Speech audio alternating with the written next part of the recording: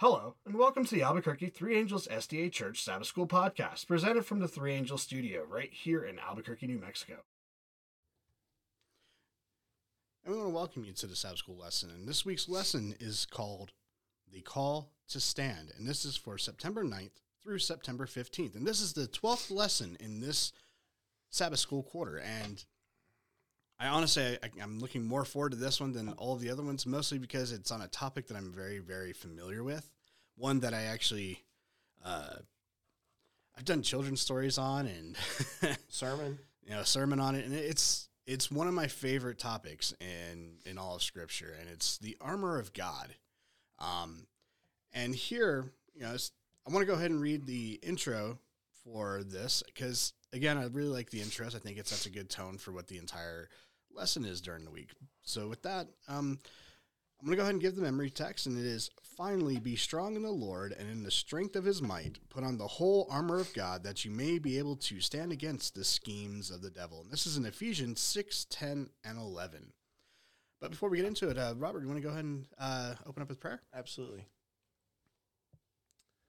Heavenly Father, as once again we open your word this morning, we ask that the Holy Spirit will give us a greater, deeper understanding of the armor that you supply, that we may withstand all of the wiles of the devil is expressed in this verse. We pray for wisdom, understanding, and discernment, not only for us, but for our listeners as well. We ask your blessing on our discussion over this study this morning. In Jesus' name, amen. Amen. So with that, let's go ahead. I'm Elder Nick. I'm joined by Robert Noah. And we want to say thank you for listening in. And again, this week, like I said, it's a topic that I am very, very familiar with, which is a good thing. It's this one really actually does touch me, I think, a little bit more, just mostly based on the imagery and the topics that Paul is talking about in this week's lesson. And I'm going to go ahead and read this intro, and it says, "Bleary-eyed, the servant stumbles out of his lodgings and sees an alarming sight, a large, well-equipped and hostile army with troops, horses, and chariots everywhere. Speaking to the prophet Elisha, he stammers out the news, along with his harried question, 'Oh, sir, what will we do now?'" I'm pretty sure a lot of us have been in a situation where it seems overwhelming and, the odds are against you. And this is kind of what is being seen right here, is they're basically surrounded by a large, large army. And I think it was somewhere around, I think it was like between 5 and 10 to 1. I mean, it was a pretty massive army that was coming after Elisha in this situation. But Elijah responds, "Don't be afraid, for there are more on our side than on theirs." A response that fails to register in the face of his servant, who I'm pretty sure looking around and seeing like the men of Elisha were all like, kind of scared. Being surrounded by an enemy is terrifying. And he says, "Oh, sir, what will we do now?" Elisha responds, "Don't be afraid, for there are more on our side than on theirs." A response that fails to register in the face of the servant. Elisha, pulling him close, prays for him. "O Lord, open his eyes and let him see." The prophet's prayer is answered immediately. The servant steps to the ramparts again, but this time the veil between the seen and the unseen lifts, and he now sees that not one army, but two. The Lord opened the young man's eyes, and when he looked up, he saw that the hillside around Elisha was filled with horses and chariots of fire. And this is in 2 Kings chapter 6, 15 through 17. In composing Ephesians 6, 10 through 20, Paul prays for an enhanced vision for believers so that they will be able to see the full reality of the great controversy and to draw hope from what is revealed to them. Now, today we kind of have enhanced vision, in a combat situation. We have night vision, At that time, they didn't have any ability to see beyond where the firelight of their torches or campfires were being shown. So in this situation here, Elijah's looking out. He sees that they're surrounded by an army, but he's not scared. being the prophet that he is, he was able to see that there was more to the picture around him than what his own soldiers were able to see, his own people. And imagine being the servant and having that haze, which when we look at today, a lot of Christians have that haze. They don't see the great controversy around us. But imagine being that servant, having that veil lifted up, and then just seeing nothing but God's army around you. That is probably a very powerful image to see. And it's so funny that there's so many other references when you look at through Scripture that talks about chariots of fire, God's army that's willing to defend God's people. And it's such an interesting topic because I like watching that show, Ancient Aliens. Mm-hmm. The term chariots of fire is used so many different times throughout human history, describing these beings, that come down and do miraculous things or are seen by only a certain amount of people. And it's such an interesting and powerful image that, the concept of chariots of fire being shown to Elisha and to his servant, it's quite impressive. I mean, to see that, and then we know what happens later on in that situation. We know that, God's army basically disables this enemy of Elisha's, just like decimates them. And it's something that today, I think for us, as we are preparing ourselves for the second coming, as we're getting ready for the return of Christ, we need to be prepared ourselves. When God's judgment occurs, we need to make sure that we're on the side that sees the angels and not, being blinded by anything else. I like to, kind of compare this to Thomas after Jesus' resurrection, because Elisha was a prophet, as you already mentioned, but he was a man of great faith. So he wouldn't have necessarily needed to physically see God's army to know that when God gave his word that the army was there. Yeah. So the servant is kind of like Thomas when Jesus said, seeing you have believed, but blessed are they who have not seen and still believe. And that goes right along with what's written both in the New Testament and the Old Testament, where it says, "And the just shall live by faith." But believing without seeing the physical evidence, and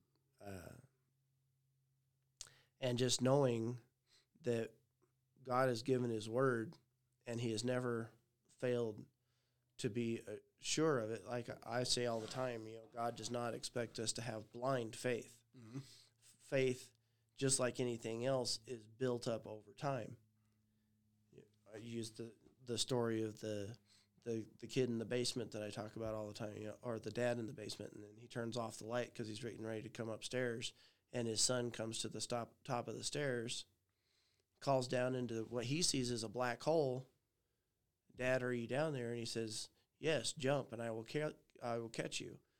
The dad looking up can see the sun silhouetted in the light, mm-hmm. but the son looking down sees nothing. But he jumps because his dad has always kept his word, and he knows that if his dad says he will catch him, he will catch him. So that's faith. Yeah. Not because he can't see the Father, but because he trusts the Father so much that even when he can't see him, he's still going to take him at his word. Now, again, I just had an image pop in my head of, being in a dark basement. I'm the kind of person, as soon as I turn that light off, I am running up the stairs because I don't want, the monsters in the basement to get me. So that's a much braver dad than I am. I had plenty of fears. The dark was not one of them. I always had the sense to think that there was nothing there in the dark that was not there in the light. And That's not always true. I've tripped and fallen and run into stuff, but but yeah, it's a call of experienced trust that is built over time. Yeah. And I want to continue it in this discussion because there's the imagery that we see in the very first part of this lesson really gets reflected throughout the rest of the week. And it goes on here where Paul is talking about the church's war against evil. Now, some will think, oh, it's an actual physical church, a faith that is fighting against evil. It's really you. It's what you're doing to help in this fight against evil. Well, when it was in Revelation, when it says, and there was war in heaven, this is not a physical combat. This is a battle of ideals. Mm-hmm. And just like you've mentioned already, the part we play is deciding which side we're going to stand on. Yes. And that's key.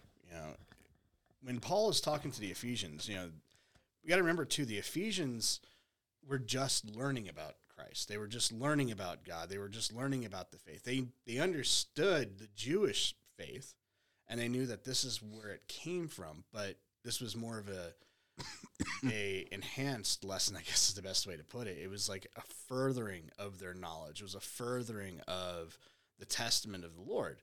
And they were learning this, in the beginning, just trying to figure it out. And, it throughout this entire quarter so far, it's been a building upon faith. Building that foundation, building the structure, getting the walls up, getting the roof over their heads of what it means to be in the Lord's favor, to understanding God, to understanding what sacrifice Christ had made on our behalf.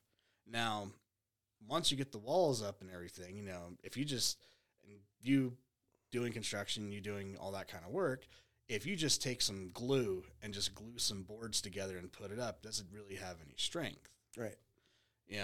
What we're seeing in this lesson is now this is the nailing of everything. This is putting the shingles on. This is making sure that the roof has tiles. This is the part where now that you have your structure, how are you protecting that structure from the elements?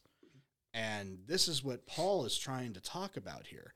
It's one thing to have the knowledge, but it's a completely different thing to be able to use that knowledge to identify the evils in the world, to avoid them, to keep yourself out of temptation, to keep yourself out of sin. You need to walk around with this quote unquote armor of God. And he explains to him what he means by it, because around this time, the Roman army and stuff, they were everywhere. There was battles happening on every front, with warring nations, new countries, tribes. They were fighting everywhere. So a lot of people were either conscripted to the military or had served the military or knew somebody in the military. So the imagery of using the military as a descriptor of what people should be doing was much easier for people to understand. Right. You mentioned knowledge and what you do, using the knowledge you have. I was told once that knowledge is what you know. What you do with it is wisdom or foolishness. Whether you accept the knowledge you have and utilize it or reject it and do something contrary to what you know, mm-hmm. which would be foolishness. But you mentioned ancient aliens and the chariots of fire, and by going to another cinematic visionary, in National Treasure, he puts on those glasses made by Benjamin Franklin that has the different lenses and gives him a different perspective of what's written on the Declaration of Independence. Using that type of imagery, our worldview has a great impact on how we see what's going on, both in the world and in the church. But if you take those glasses and you, as you've already mentioned, look at everything through the filter, because you're using different lenses, but you don't have to know, be able to quote the Bible frontwards and backwards, but need to know what the Word of God says. Yes. And if something is contrary to what you understand, but if you take those glasses you're wearing and you view everything through the filter of the great controversy, knowing what God's will is and knowing that everything else is a contradiction, and when you see something happening in whether it's society, politics, or once again even the church, and you take everything and you look through it, who benefits through this decision that we're about to make?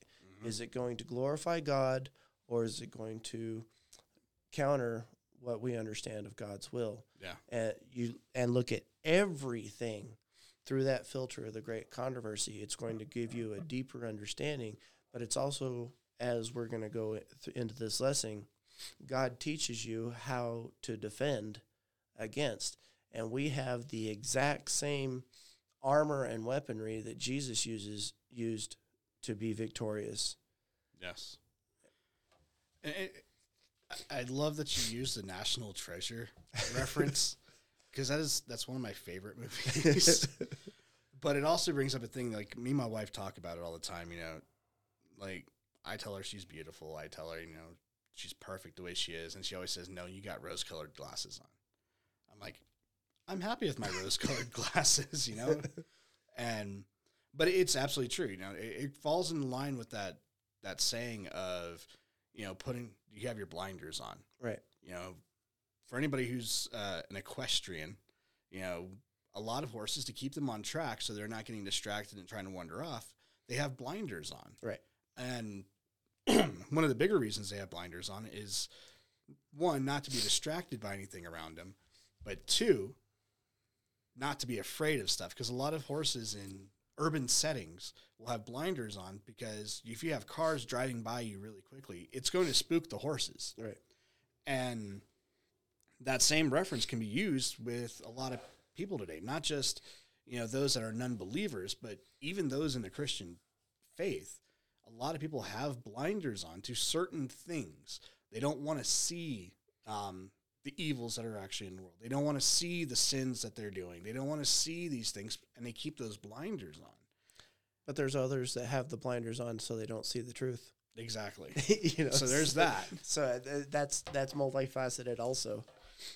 But what I really want to talk about here too is, it's when you take the blinders off, you put on those glasses to see the truth around you. And that's key. You need to see the truth. You need to be prepared for it, because, one thing that I've noticed, especially in my own life, is when I start looking at things that, that's around me, things that even I've done, you kind of feel different about it, especially when you are trying to build that relationship with God. You're trying to prepare yourself, to being a better person. And the crazy part about it is, as you are starting to establish this relationship, the one thing that's guaranteed to happen is Satan's going to attack you. He's going to make you question your faith. He's going to make you question where you are at in your life. And he's going to use the people around you. He's going to use the influences around you. He's even going to use the sins that you have fallen victim to before, that kind of to entice you to step away from Christ. And this is what Paul is really trying to get people to understand, when he says, you need to put on the full armor of God, and he describes what each of the armor pieces are later on through it, from donning the belt, the breastplate, the shoes, the shield, the helmet, and sword.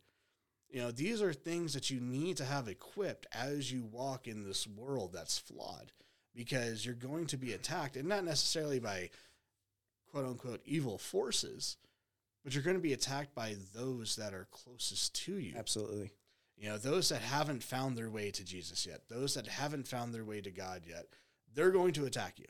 And a lot of times it's not going to be necessarily coming out and saying, you're absolutely wrong in what you believe. No. A lot of times it's going to be, they're going to see a change in you and they're like, you're different. Right. What's going on? Why are you now doing these other things? We enjoyed you doing these other things with us, but now you're not doing those things. So as you're going through this process, and he's basically letting them know that this is going to happen, but you need to guard yourself, but guard yourself in Scripture, guard yourself in God, guard yourself in the knowledge that you are gaining from these lessons that Paul is teaching. And trust me, there's going to be times where you're going to take the armor off and you're going to feel the difference in the attacks. Well, two things. Number one, having the full armor of God, as you went through the individual items, we haven't gone in depth, but you mentioned them all. There is a shield of faith that, Paul says, we can use to quench all the fiery darts. And people have a tendency to just want to hide behind that shield of faith and forget that there's a sword of the Spirit, and sometimes you have to go on the offensive. So, I mentioned in a sermon once that, that blocking the darts with your shield of faith is all fine and good, but if the pointy end of that sword doesn't come around that shield every once in a while, you're not going to gain any ground. You're going to be stuck right where you're at. And the other thing is the having a conflicting view with somebody on different understandings of truth. You know exactly how I feel on truth, that it is absolute and exclusive, that there is, by definition, only one. Mm-hmm. And but trying to badger somebody over the head, even if it's truth, is counterproductive. Mm-hmm. If somebody has a different understanding or a disagreement with something that I see as relevant truth, I want to sit down and both of us open the Word of God, and I'm going to see, I will show the truth as I understand from Scripture, and that's what I want in return. And maybe both of us are going to come together or come in a better understanding of what the actual truth is, because both of us could have, a little bit of a misunderstanding one way or the other. And so, and that's why I talk about when there are issues in the church that need to be addressed. It needs to be addressed with the right person in the right spirit, because even though, just like it says in Jude, some you want to, be gentle with, but others you want to yank them out of the fire. Yeah. But it is a gift of the Spirit to know which is relevant to which situation. And if you do not have that gift, you need to leave that to the people that do, because you can cause a lot more damage than good, even though your intentions are good. Oh yeah, and just out of things that I've seen and experienced as an elder, we've ran into many situations like that, right? Where it's really comes down to tact, knowledge, and understanding and compassion, right? If you're lacking in one of those, then you need to have somebody else who's stronger in that aspect, whether it's tact or whether it's understanding or compassion or knowledge. Having those extras there, those reinforcements, help in dealing with certain situations. Right. We've seen a few times, even in this church, where one individual will step and try to do the right thing, thinking with all good intention. Right. It's always good intention. But we've always seen in situations like that where they don't have the reinforcements behind them, that they're stumbling.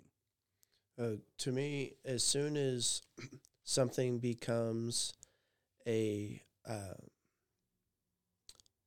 conflict, that's kind of not really the word I'm looking for, but if it turns into a debate, now you're just trying to prove your point, and you've lost sight. Jesus never entered in debates, ever. All he said was, "Thus saith the Lord." You know, how understand you the scriptures? And usually they were left speechless because, and that I think we really need to take that example to heart when we're dealing with any type of situation. I don't want to get too far off subject because I feel like this can lead. Oh, no, it's perfectly fine because it actually goes into this very next paragraph that I'm going to get into in a second. Well, that's why I said I know it's relevant, but I don't. It can lead. Oh yeah. We can talk the rest of our time here just about dealing with situations instead of getting into understanding the armor of God. And one thing I was going to say too is, you got to be pretty gutsy to debate Jesus, the Son of God, right? It's either courageous or foolish. Well, when it was every time he says, how are you to share the scriptures? Everybody in the Old Testament says that where it says, "Thus saith the Lord," that's Jesus speaking. Yeah, like I said, it's like it's trying to debate a master. You're not going to get what you think you're going to get out of it. Right. Especially when your opponent is the one who wrote the word. Right. It's always a funny topic when you see people online try to argue or debate somebody, not realizing that they're arguing with the author of whatever manuscript or text that's written, thinking, "Oh, I know more than the person who actually wrote it." And I know a lot of Star Wars fans out there are very particular about this kind of subject because George Lucas has come out and said certain things, and the fans are like, no, that's not it. And it's like, well, he wrote the book. He created the whole Star Wars universe. Right. It's the same kind of situation. It's like you don't want to be in that. Right. It's not productive. And I think I mentioned this the last time you and I did a lesson together, but I've seen people with literally a doctorate in philosophy and divinity, but they can quote vast portions of the Bible, but they don't allow the Bible to define itself. And so they read a passage and then they spend hours and hours and hours contemplating and putting their own ideas. Yep. And so me, who is relatively uneducated, I don't think I'm stupid by any means, but I do not have any degrees. I don't, I see things in the scripture that are simple truth that are just easily understood. Mm-hmm. And I've seen these people with postdoctorate degrees that cannot see what I think is absolutely plain because of the way they try to put their own ideals into interpreting scripture. I think it's something that I had mentioned before too. It's a difference between having book smarts and street smarts. Right. You got to have a balance of both. It's good to know the book, but if you don't allow the book to develop your experiences and you're just focusing on the book itself and not what it means, and having no experience, you're not going to get much out of it. Exactly. And it's kind of the same thing here with what Paul is trying to tell the Ephesians. It's like, you got to have this knowledge when you go out there. You need to have this relationship. You need to have this protection on as you go out into the world because people are going to challenge you on it. And I want to read this paragraph because I think it really sums all this up. It says, battle exhortations in the Old Testament, for instance, underline the idea that Israel's success in battle does not depend on the superiority of its own weapons or an army that outnumbers its foes. Rather, victory results from depending on the presence and power of God. The key to the Israelite success was not confidence in themselves, but firm trust in God's power and his provision for their success. Paul makes bold use of these themes to exhort believers to be, one, active in pursuing the church's mission, which is, we're doing elections right now, and the pastor and I have had this conversation too, and I've had it with a couple other people about what is the mission of our church? What is our goal? What are we trying to achieve? And we all need to be united on that and believe together that that is our mission of this church for the next year or next 2 years, whatever. 2, attentive to the unseen dimensions that impact their lives and witness. Now, there's 2 parts in this one. The first one is you need to see what's going on around you. You need to have an understanding of what your life is doing, how your life is being impacted by the world around you, and then bear witness, basically, is what he's saying. You need to be a witness to this. You need to testify that I have seen this, but because I'm following God now, I'm now this. You know, you need to have that witness because that witnessing is very important. It's something that's powerful. That's, you just said, how everything affects your life, but I think the witnessing is how your life affects everything else. It's that balance. Right. It's what's the world affecting you, but how are you affecting the others? world? Right. Yeah. And then 3, cognizant of the divine provision for their success. That's basically saying, as you walk through this life and you're building that relationship with Christ and God is blessing you, you're not blessing yourself. You're not right. Where you're getting to in your life isn't by your own doing. It's by the blessings of the Lord and the protection he's provided and the guidance he's provided for you. You know, God is leading you. And if you recognize that and say, every success I've had in my life was not of my own doing. It was because God supported me, God was there, and he provided. I think, as you read, through the beginning of that paragraph where it talks about, the victory, and I'm going to use, the Israelites conquering Canaan. God didn't just show Israel, but all the other, city-states and all the, nations and kingdoms that they came across, they had heard how God, intervened and won these victories, regardless of military force, or in the instance of Jericho, I mean, the walls fell down, and there was a battle that took place after that. But it was not, because of the military might of Israel. And, they all started saying, well, maybe we shouldn't attack these people because their God fights for them. It wasn't until the nations were able to draw Israel away from God that they were able to obtain victories. And, you go through, especially the books of Judges, it seems like every chapter, God raises a champion and brings the people back to God. They become liberated from their oppressors and become victors. And then the very end of the chapter or the very beginning of the next chapter is, but they fell back into their old ways and started, and just for the audience to understand, that was a spoiler. So, that they're, you're only victorious while you're abiding by God's precepts.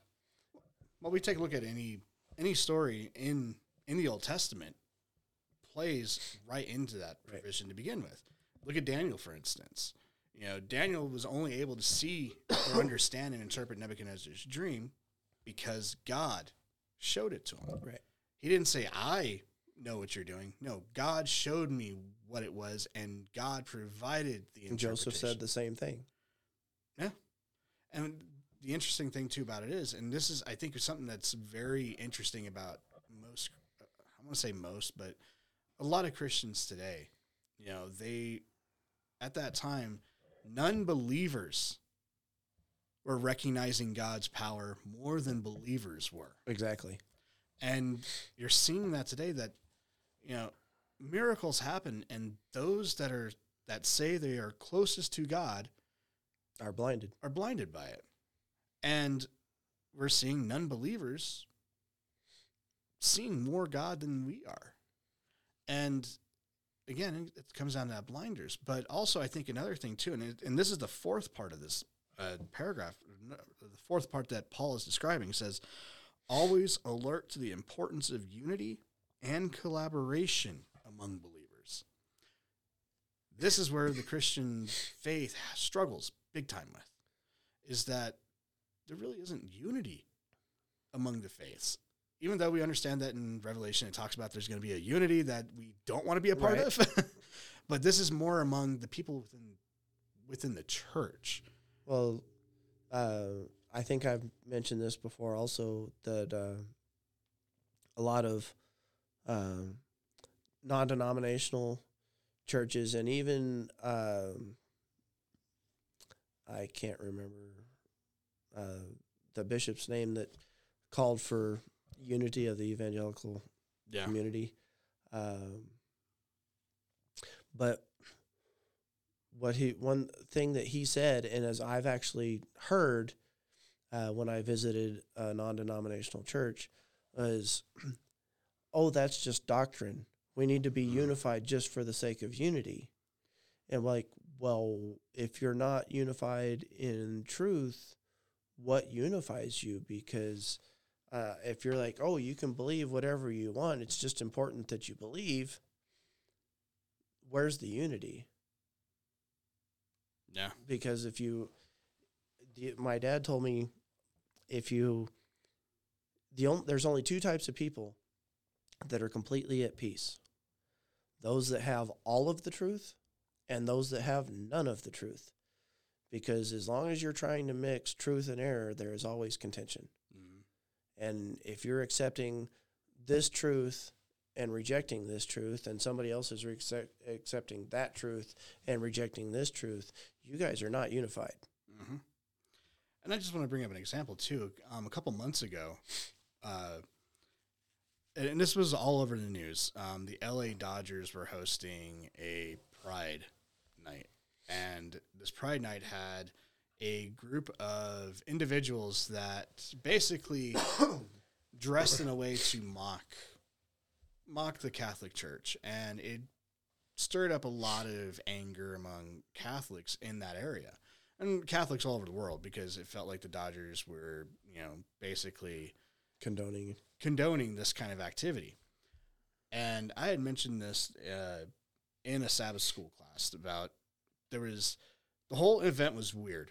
The way it was played out, the way that people were responding to it was one thing, but it was the fact that they had I guess like a bishop or somebody part of the Catholic Church, a leader in the Catholic Church in that area, who was saying some very interesting things. And this is something that Paul was really trying to enforce, is that we need to have this certain knowledge and this certain understanding.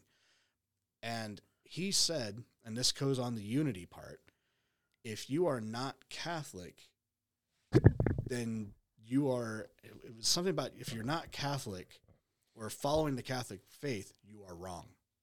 You're not in the right. You're blinded. And it was very interesting that he was at an event that was trying to unite those that were following Christ and basically chastising and condemning a large portion of people because they weren't Catholic or didn't follow the Catholic doctrines or follow the Catholic faith or church or anything like that. They're saying if you're not Catholic, then you're wrong. You're wrong.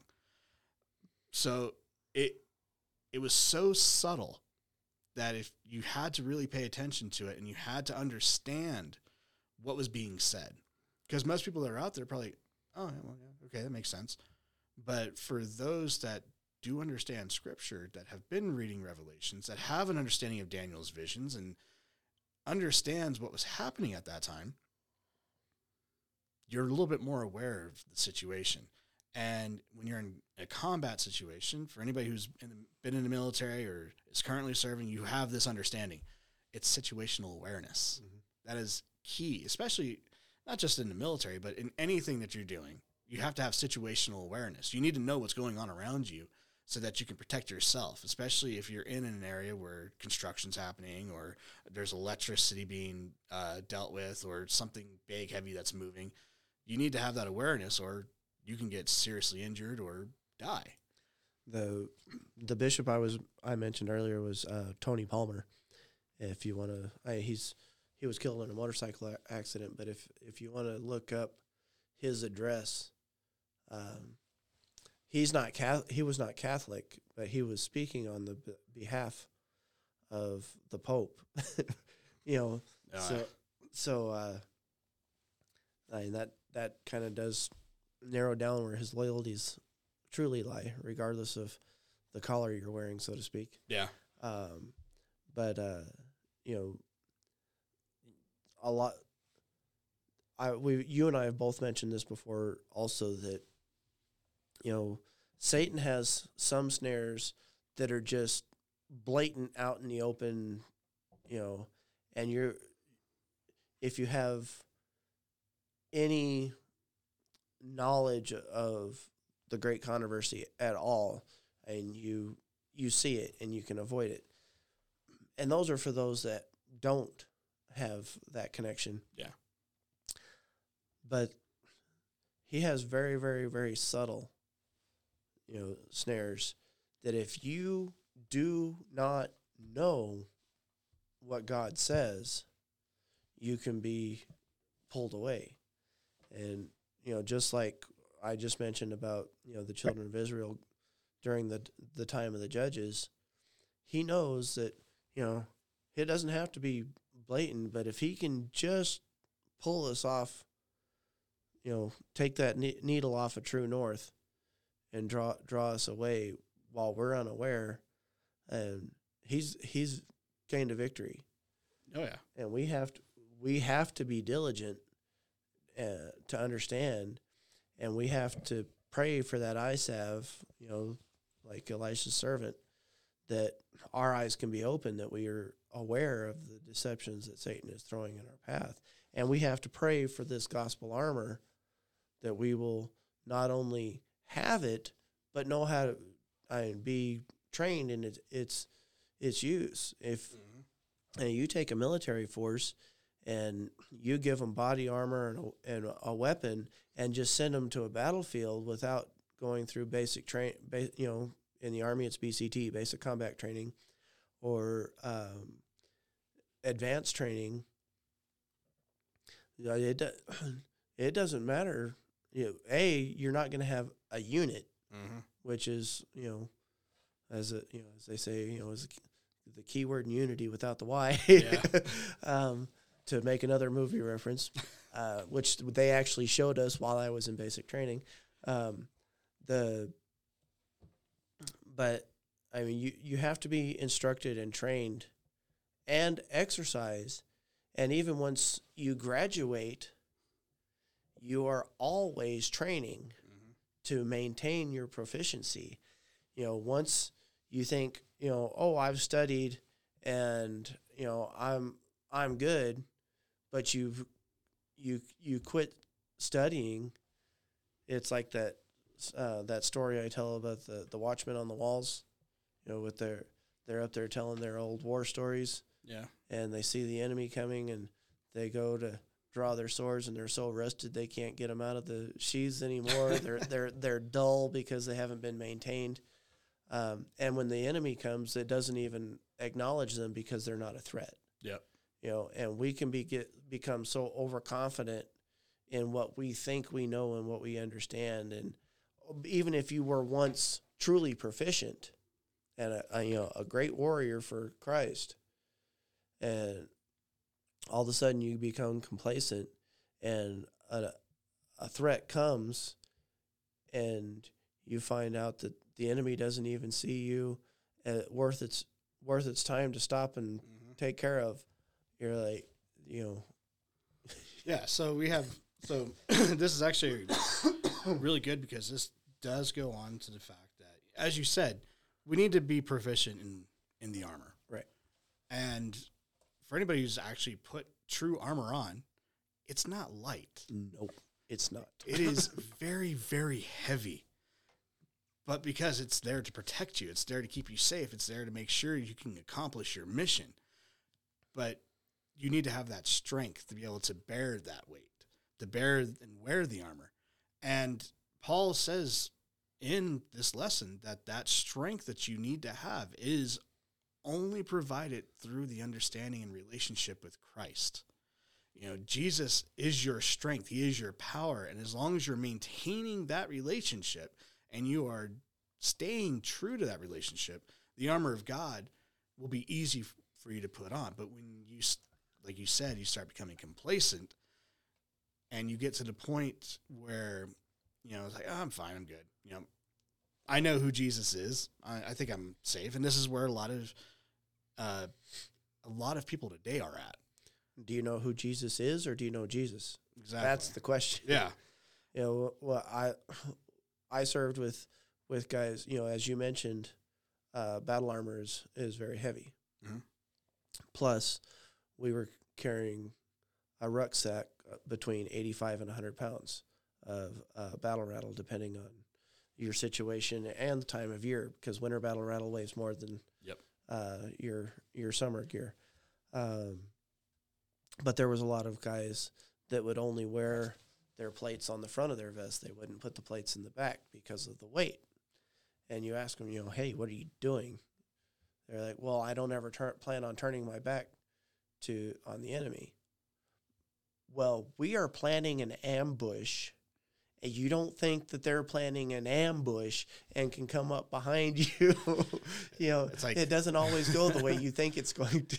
It's like, we know an ambush is coming because we're going to be ambushing, but the enemy is also understanding that we're about to ambush them, so they're going to ambush us, which we now understand that there's an ambush that's going to happen after we ambush. Right. So, but no, it makes absolute sense. I mean, my point is not just militarily, but with the gospel armor, God has given you a full set. Utilize the full set. They all work together in unison. And it's funny that you mentioned that too, because, as we're going through this lesson, it does talk about the impending cosmic war that's happening between good and evil, between God and Satan. Basically, we need to be prepared for it. And in part of this, it does talk about the fact that, we need to have the full armor on. But we have to also, like you said earlier, because I kind of spoiling, but you just can't stand behind the shield of faith. Right. You need to use your sword, which is the sword of the Spirit. You need to actively train in swinging that sword, not just defending yourself, but advancing as well, because in any war, you want to gain ground. You don't want to lose ground, because the minute you start losing ground, and I think a good understanding of that is the Spartans, when they were fighting the Persians. The Persians. One of the tactics the Spartans utilized was to gain ground. But the Spartans by themselves were amazing, tacticians. They were soldiers from the day they were born, pretty much. And that's all they did was be soldiers. That's what we should be. And one of the tactics they utilized quite a bit was they would take one step, hold. Take one step, hold. And these phalanxes that they were doing. And the phalanxes, basically, they were just completely covered with their shields. And they would open up every so often and they would strike. But it was to force the enemy back. And in one of the battles, they pushed the enemy to an edge of a cliff.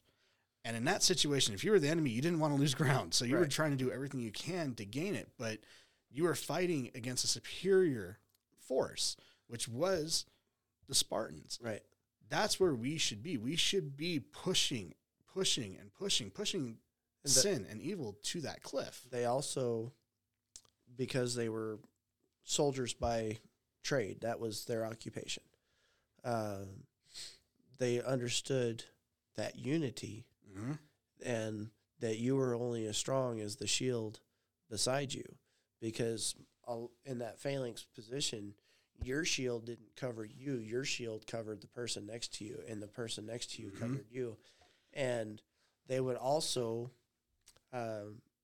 because the guys behind you, when you went to take that step forward, they would push. So you're not just one man pushing. You're a unit pushing forward together. And they would rotate, because if the person in the front was starting to get fatigued, they would put a fresher body up front, and they would rotate at the right moment. So, Yep. and that, as a church, we all have our different functions, but we need to work together as that disciplined unit and push forward and gain ground, like you were just saying. But every once in a while, you need to recognize that maybe the person on the front line is getting a little fatigued, and you need to rotate him, and take that weight off of him and let him support you for a minute. Yeah. And one thing that was also very important to understand too is when you look at how they operated, they all operated on the same mission, the same goal. There was anybody who disagreed wasn't utilized, because if you're going after an objective, that's the goal. And that's when we look at how the Spartans operated, like you said, they operated as one. It was one unit. When one got tired, they rotate out. When they take one step forward, the person behind you pushed you. It was very mechanical. It was very purposeful. It was an understanding. Very efficient. Very efficient. And this is what Paul was trying to tell us in this lesson this week, is that we cannot do this on our own. We do need to be part of a unit. We do need to be able to bear the weight of the armor that God is providing for us. We need to recognize who our foe is, and we need to have a plan as one with the strength of Christ, with God on our side, to move forward. Right. To take on the victory that we know is coming, and we need to see that victory coming. And that idea is kind of what I didn't go deeper into my sermon last week, but it was about not growing weary in well-doing. And that was to be persistent, to even when, you start, to feel that pressure, and don't give up, because, we're that close to the victory. Mm-hmm. But with that was this week's lesson. I mean, it's we could probably go on and on again in this one, because it's such a very interesting topic. But with that, I just want to say thank you guys for listening, and we hope you've learned something from this week. But also, I want to let you guys know, too, that we do have another podcast that's going to be starting soon. And I don't want to give too much details away, but expect a new podcast from this church, from what we're doing. And it's going to be very purposeful and very impactful. And I look forward to having you all join us on that one. We'll give more details later on. But with that, I'll go ahead and close with a quick prayer. Okay. We thank you, Lord, for providing this opportunity for us to come together and to learn more about your word this week. And we want to be able to bear the weight of the armor that you have provided for us, not just one piece, not two pieces, but the entire set. We want to work as one unit in your mission to save this world, to save the people here, to save as many of your children as possible from the ramifications of sin. Lord, we thank you for this opportunity. We ask for forgiveness of our transgressions, and we look forward to another week learning more of your word and growing closer to you. We ask all these things in Jesus' name. Amen. Thank you for listening. If you have any questions or comments about this week's lesson, please go to our podcast page on our website, 3angelsSDA.org/podcast. That's the number 3, angelsSDA.org/podcast, and use the comments section. There, you can listen to any of the previous lessons as well as our other programs. Also, don't forget to subscribe, like, and share this podcast on Spotify, Google Podcast, and Apple Podcast. Just search for ABQ 3 Angels Podcast.